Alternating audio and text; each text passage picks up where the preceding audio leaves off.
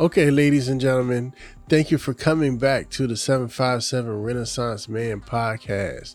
I am your host, Sean Connors, and today my guest is Kristie Walker, and she is a financial literacy advocate. How are you doing this evening? I'm blessed. How about yourself, Sean? I am getting over being a father, but I'm fine. Oh, you never get over that. You will never get over it.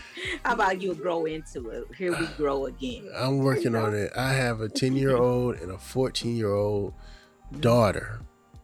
Okay. Yes. Okay. And okay. Oh my goodness. You got some little angels, some little queens. Okay. Yes, that's a good way of saying it. Yeah, that's right. They are. So explain to me what a financial literacy advocate does.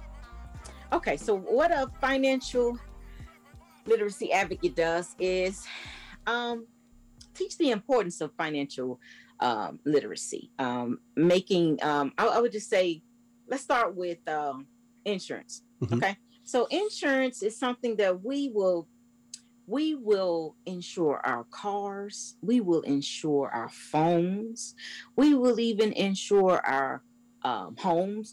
We insure our property inside our homes, our appliances, our material things, our possessions. But we won't insure our lives. We have to have insurance. You got to invest in you. Mm-hmm. Your life, you only have one life to live. So you got to invest in yourself, and insurance is a way of doing that. You even got to insure your kids, your family, whether it be your spouse, your children. You want to make sure that they are taken care of when you are gone. Say, for instance, you happen to leave. You want to leave them a financial legacy. And so you don't want to leave them dead, because like saying Papa was a Rolling Stone, and where he just left dead, so you don't want to be that guy. You don't want to be that guy to where you leave a burden on your family. When you're gone, it starts with your funeral, putting you to rest. So they got to be able to afford that, to be able to pay for your funeral and your arrangements and all of that. And so, and you could even take care of that now yourself, to make sure that stuff is in place. I know we don't want to talk about it, but you want to leave that legacy, for them. And so you want to make sure that they're taken care of when you're gone. And that's a part of even taking care of you, being able to take care of you when you go on. And so it's just so important. So, and that's one of the aspects of financial literacy. And so budgeting, that's another thing that we educate on. Budgeting, the importance of budgeting. Debt payoff, basically, how you pay off your debt. So it's just a full gamut of things. And so my real emphasis is on credit, the importance of credit. So many people do not even understand how much of a lifestyle credit is. It is a vital part of your lifestyle. Let's face it, it controls where you live. It controls what we drive. It even controls where we work, our place of employment, because there are some employers that will pull your credit report, and they're going to pull that before you even get the interview. You can be an awesome worker. Your work ethic could be on point. But if your credit is not on point, you won't even get to prove that to them. You won't even get in the door, because let's face it, your credit speaks volumes of you. So does it speak well of you, or does it not? So you got to make sure you keep that in the forefront of your mind, that my credit needs to be in order. And so an employer could think that if you can't handle your personal finances, What makes them think that you can come in here and handle the responsibilities that they're going to entrust you with? Mm-hmm. So you have to be able to handle your personal finances. I mean, even business. I mean, when it comes to a business, you got business credit. Right. And so, you know how we say business before pleasure. Okay. So, but let's think about this with credit. It's personal before business. You have to take care of your personal credit before you can establish business credit, because when you go apply for these business loans and, to get this business credit, most of them are going to want to see how you handled your personal credit. And so if the way they're going to look at it is, if you're not handling your personal credit, I mean, why would they think you're going to handle your business credit? They're thinking you're going to handle your business credit just like you handle your personal. So if your personal is good, then business is good. But if your personal is not good, it's a wrap. You're not going to get that business credit. They're not going to entrust you with it. So you just got to make sure that is in check. Your credit, your personal credit, it is an investment that everyone should take. An investment in themselves. You got to do it.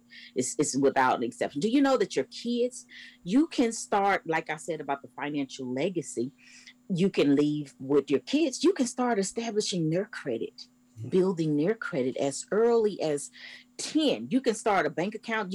Obviously you're going to put it in their name, when they get their allowance. That's the way it started for me. As a kid, I was doing my chores, so I got my allowance and my grades. My mom told me, she said, listen, I don't pay for B's and C's. And so because she said that was incentive for me, motivation for me to make sure that I was on that A honor roll, because I wanted to get the best value that I could get. So she was like, oh, you don't get nothing for B's and C's. So I wanted to get something. So that was incentive for me. So I learned the value of money at an early age, just around the house. She's like, you want to get that doll? You want to get this little dress? You want to get this? You want to spend your money. So I learned how to save my own money to get the things that I wanted as even a kid, So of course it spilled over into my adulthood. Of course, she was like, I'll never have to worry about you financially because you're a little miser. You hold on to your money. I always had more money in my account than she did. So she taught me early. And that's where, serving in the military for 21 plus years, I learned, with me going all over the world and working in finance in the military, that there were so many people who were not educated on financial literacy. So when I retired from the military, that's one of the things I took on, that I wanted to educate. Credit is the big emphasis that I'm focused on. And so I'm helping people in that area of their lives. It's life-changing. It's life-changing when they see how, them credit utilization, how they manage credit cards and, your home loan, your personal loans, your car loans, all of that stuff. You got to know how to manage that, because let's face it, if you don't handle your business, it'll handle you. Yes. So that is what I want to be, that person to help you with that. So I'm the credit plug, basically. I found out, like most people, I found it out the hard way when I was trying to buy a house. Yeah. The importance of, so I was at this point, all my bills are paid. I didn't owe anybody, but I didn't have a credit card. Because I was like, why would I have a credit card, when I could pay for everything? So when I went to get my house, they were like, you don't have bad credit. You don't have no credit. Lack of credit history. Right. Yeah. So I'm thinking I'm doing everything right because I don't owe anybody anything. Yeah, I don't have no debt. I don't owe anybody nothing. My cars I had paid for cash. I didn't have any car loans or anything. So I'm like, at least they could see, I got X amount of money that I'm able to pay. But it was the lack of credit. Yes. And that's when you can't even get it. You can't even get credit when you don't have credit. That's a hard thing to do. So what would be your advice for someone in that situation that's trying to establish credit? Okay. So The first thing that I would recommend is, because you got to get some. Okay, let's look at it this way. Your credibility. That is your credibility. You know, they want to know. Lenders want to know: are you trustworthy? Are you creditable? And so, if you don't, meaning like lendable, do they want to lend anything to? Do they want to trust you with anything? And if they don't have anything to gauge on, then then they probably won't give it to you. So you can't just go walk in the car dealership and just say, here, I got a suitcase full of money. Here, I want to buy a car. No, they're going to want to run your credit. Now, you could, there are ways of you being able to go into a lender, but it's still going to be where you had to go to a bank or a credit union to pre-qualify and get that check, that cashier's check that you want to go in there with. So, but that still is a part of your credit worthiness. So what I would say is, someone that's trying to build their credit, you got to establish credit. You got to get some credit cards. I mean, whether you start with a secure one, meaning you put your own money on it. Say, for instance, you go to Wells Fargo and give them $5,000 and they put it on a credit card for you. It's your money, but it's a credit card. So it's secured. And so once you prove to them that you're doing well with the secured one, it can graduate into a unsecured one. And so if they see that you're trustworthy with your own money, so because that's what you want, OPM, other people's money. You want to spend other people's money, not your money. So you get the credit, establish the credit. And so you may have to start out with getting your secured one with your own money and just spending your own money, swipe and pay, swipe and pay, swipe and pay, and establish and build it to where that bank will see that you are trustworthy with your own money. So then they're going to trust you with their money. So that's a good way. That's probably the best way that I would say to start with it. So like I said, what I was saying earlier about your kids, you can open up an account for them now, in their name. Obviously they can't manage it, but when they get to a point where they are old enough, and I think you should be teaching them, here's your debit card. You want to go buy this, you wanted these sneakers, you're going to spend your money, not daddy's money, your money, your allowance, so you put it on a card for them. You could get a prepaid card or whatever and just put some money on there for them, and say, this is your money. Now, what you want to spend it on is up to you, but you have $100 on there, and start teaching them that way early. And you also can start establishing their credit by having them as an AU, an authorized user, on one of your cards. And so they can start as early as, I think, 13 or 14 being on the AU. And so by the time they get to college age and they're out there on their own and they're trying to go establish their own, you have already built their credit to where they go out there. I have some friends that their kids they had 750s when they went to college. They already had a 750. And so they established. So that's the kind of legacy you want to give to your kids. Good credit. And I find that a lot of parents don't have the good credit to pass along. So they got to have their finances in order to educate them and to teach them and to pass that on to them. So that's the biggest thing I would recommend. That's just starting out. I mean, being an AU, being an authorized user on somebody's account. And so that'll start establishing and building their credit to where when they do get older and they want to go get that first car loan, they have some credit already. Because that's basically, it's hard to get credit if you don't have credit. Yes. Yeah. All right. So knowledge is power. Yes. What would be the best way to check your credit without negatively impacting your credit? Okay. So that's a big myth. A lot of people think that your score gets lowered when you're checking it. It does that when it gets pulled, when you're going to apply for something. You get what they call hard inquiries. If you're going to purchase a car or even to get a home loan, they're going to pull your credit to see your credibility. And so that's when it hurts your score, when they do a hard pull on you to qualify you for, that home or for that car. But when it comes to you checking your own credit, it does not hurt it. You just have to, it's like, you can go to myficoscore.com, myfico.com.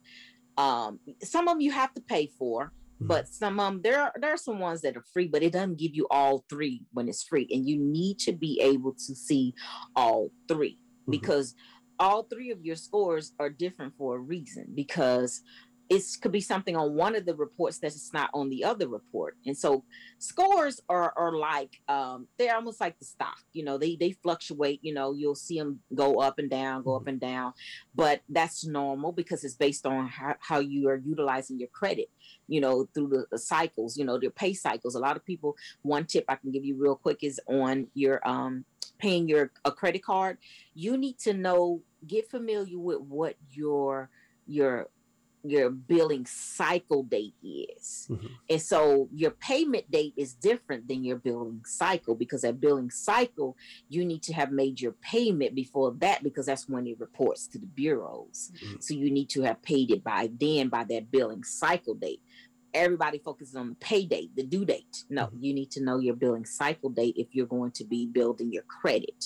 And so you have to make sure that your credit, those dates, and that's how you're building your credit, by knowing that's a part of you being a manager of your money, knowing when those dates are. If you got 5 credit cards, you need to know what those billing dates are. And some of them you can actually call in, and if you want them all on the first of the month, if you want them all at mid-month, whatever, you can call and arrange for it to be on a particular day.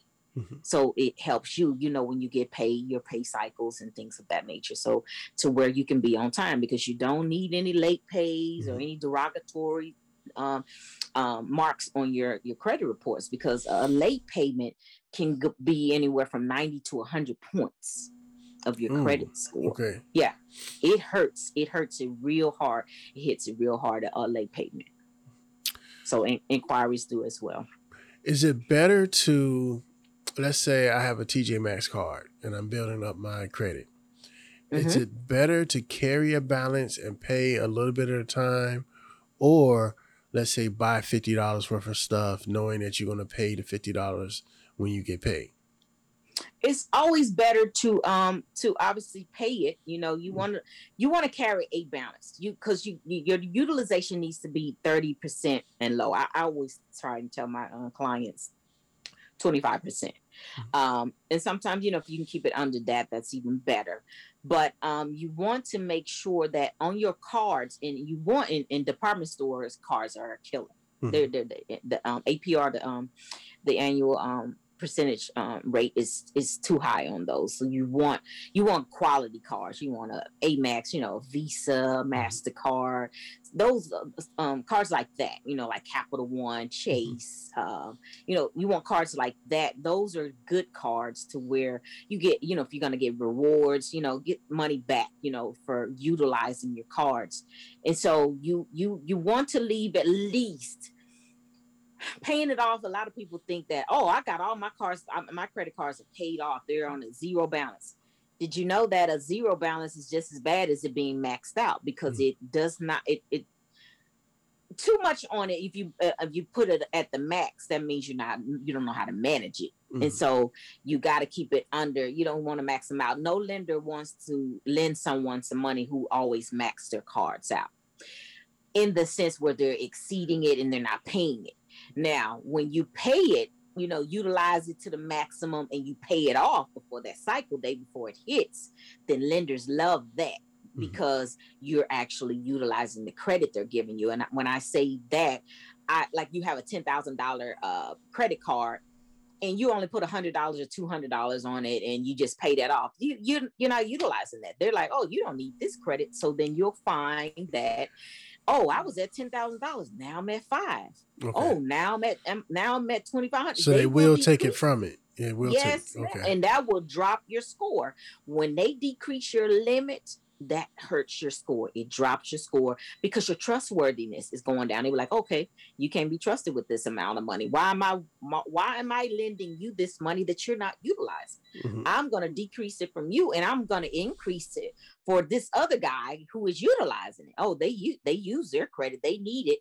They want it, so I'm going to lend it to them. So you got to utilize it. If they award you a $10,000 credit card, you need to pay your bills using that card. You need to be shopping using card. And I'm going to tell you, your debit card, you should put that away. Don't use your money You got a credit card, use your money. Use your debit card to pay your bill, to pay them back. But if you go to the grocery store, if you go to the gas station, you swipe and pay, swipe and pay. Utilization. That is very key that you do that. And then your payment history, you making your payments on time. Pay often and early. Okay. Often and early. Okay. So besides the secure credit card, what are other good starter credit cards to get? Of course, the secure credit card would be ideal. Yes, ideal. And then if you're with any kind of credit unions, those are they pride themselves on helping you in that arena. So just call your credit union and ask them what their products are. They'll tell you which ones are credit builders for you. They'll tell you which ones that they even have a pre-qualifier. You can go in there and they'll tell you, put your information in there, and they got 6 products, meaning they have a cash rewards, they have an Amex, they have a platinum, so all of those different cards, they'll let you know which ones benefit you, will be beneficial to you. And so just find out what products where you bank at, whether you're banking at a credit union or a bank, but credit unions are the best for that when it comes to that, building your credit. And so you go find out what products do they have that can assist you in that area. Like I know some of the credit unions even have a financial department where they aid and assist you in that and tell you, hey, for you this card will work best for you. This card will be a good card for you to build your credit, because they'll pull your score for you and all that kind of stuff. And they'll basically do like a little counseling for you, or financial counseling for you to assist you in that area. All right. So on that, what's the best way to join a credit union? Because I know certain credit unions have criteria, like you have to work in a certain industry, you might have to live in a certain area. How do you find the best credit union for you? Well, you can start with your area where you are, and you find out. You basically call them up and ask them what the qualifiers are for that bank. And some of your jobs, they'll tell you, hey, we have this credit union because you're an employee here. You can bank with this credit union because they have that relationship with them. Just like what CQ, it is state. I think state employers credit union.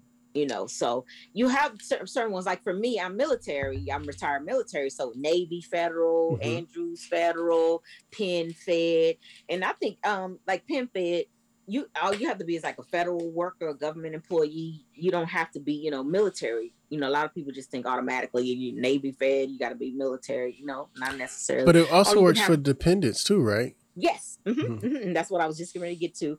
Family members, obviously, family members can do it. And even if you might have a relative that, or a friend that, and they can just give their access number and say, hey, and it's not tied. It's not like you're being a co-signer or nothing like that. It's basically because you have that relationship with them and they have a relationship with the bank, that credit union. They can call in and say, hey, this is my access number. I have an account here and I want to get my brother, my cousin, or, my sister, brother, or friend, they can. So it won't be tied to you like, you think like a co-loan, like you've been co-signing or something like that. No, it's just that you have access. Even someone who lives in the household with someone who has an account at a credit union, you can prove that you are on that lease and you live with them. They have access, so same thing. So there's ways of doing it. There's definitely ways of doing it. Okay, another good question. What is the main difference between a bank and a credit union? Okay, so a bank, that's basically a bank it's more business. Banks, they're kind of like they deal more like with businesses, companies. But credit unions, they are, like I said, they are there for you to extend like, home loans, refi and, car loans and things of that nature. That's what credit unions are there for, to do that kind of thing. But banks, they're just like, strictly like professional altogether, where they don't really have those products and all of that stuff to help build your credit and all of that kind of stuff. So banks are they're separate in that entity because they're not really there to aid and assist you in things of that nature, building your credit and, giving you the best loan when it comes to a home loan or refi or a car loan. They're not the greatest. Not saying they can't do that, but credit unions are known for that. That is something that they provide. They pride themselves on providing that type of service to you. Oh, this is some great information. It is, man. I'm telling you, I get passionate about it. I love it. And so you gotta do your homework. Mm-hmm. You gotta know that stuff. And so those are the things that you can pass on to your kids, and you can educate them to where they don't have to figure it out on their own once they get grown and on their own. They already know this stuff. So yeah, and it's funny, at the beginning of the conversation, my mother has been very forceful about me getting my kids life insurance. There you go. You go. You got to do that. And I'm going to tell you, with this pandemic, a lot of people, they left out of here without, unexpected. And GoFundMe is not life insurance. Thank you. You took the words right out of my mouth, because that's not, you relying on someone else. Well, you want your family to go beg in the church to bury, you don't want that to happen. You don't want that. You want them to be taken care of, so, and the same thing for yourself. You want them to be taken care of, and you want to be taken care of as well. You want to have that in place. All right. So it's getting late. I'm going to let you go, but I have one final great question. Okay. Someone comes to you and says, Miss Kristie, I just got my stimulus. What's the best way to spend this money? Invest it. Mm-hmm. I'm going to tell you to invest it, whether you invested in some sort of IRA or you invested in some sort of CD or, stocks, if you want to, if you're well enough, you're savvy enough in that, but you want it to be something to where you have something to show for it. You're investing something, you put it in the savings account or whatever. Do something to where it's going to, you get a return on your investment. Basically, don't throw it away to where you don't even know where it went. You don't even know what you did with it. If you need to pay some bills with it, you know what I'm saying? Then utilize it, make it count. Do something where it's beneficial to you. All right, same question, but I'm gonna flip it a little bit. Okay. How do I take this $1,400 and build my credit? Okay, build your credit. Okay, so you could do like I said, go get yourself, go put it on a secure card. Go and invest it in your bank, or put it in the savings account or some sort of pledge loan or whatever in your bank. So again, look into those products that your bank offers so you can invest in yourself and to where they can make that money grow for you. Mm-hmm. Awesome. Yeah. Well, I want you to tell everybody how they can get in touch with you, all your social medias, websites, emails. I know you have a plethora. I've been waiting to say that word. Okay. You can find me. My business pages are for Facebook. It's KN Walker Financial. That's my business Facebook page. Mm-hmm. And then you have my Instagram. It is the same, KN Walker Financial. And I have a few links on my if you go to my actual Instagram, in my profile, I have a digital business card in there. And so that's where you can really find all of my information there. Just go there and my emails there, my contact number, all of that's there. And even for my services, you can set up an appointment with me that way. You can see my links to get assistance with me with repairing your credit. So that's basically it. You can reach me on those. Same thing with now Twitter. It is KN Walker Finance, because financial was too long. So it's KN Walker Finance on Twitter. Well, I got a sound effect for you. I love it. Ching ching. I love it. So I would like for this to be an ongoing series. Okay. And maybe we could take questions next time and answer some questions for some listeners so we can help them. with Miss All Kristie right, Walker. get that bag. Okay. Yes, I ma'am. love it. I would love to do that. I would love to do that. Awesome. I appreciate your time. Yeah, normally we don't record this late, but I know. I appreciate your time. I appreciate your knowledge. Thank you for coming through. And ladies and gentlemen, this has been Miss Kristie Walker. All right. My pleasure. Thank you for having me, Sean. Anytime. All right.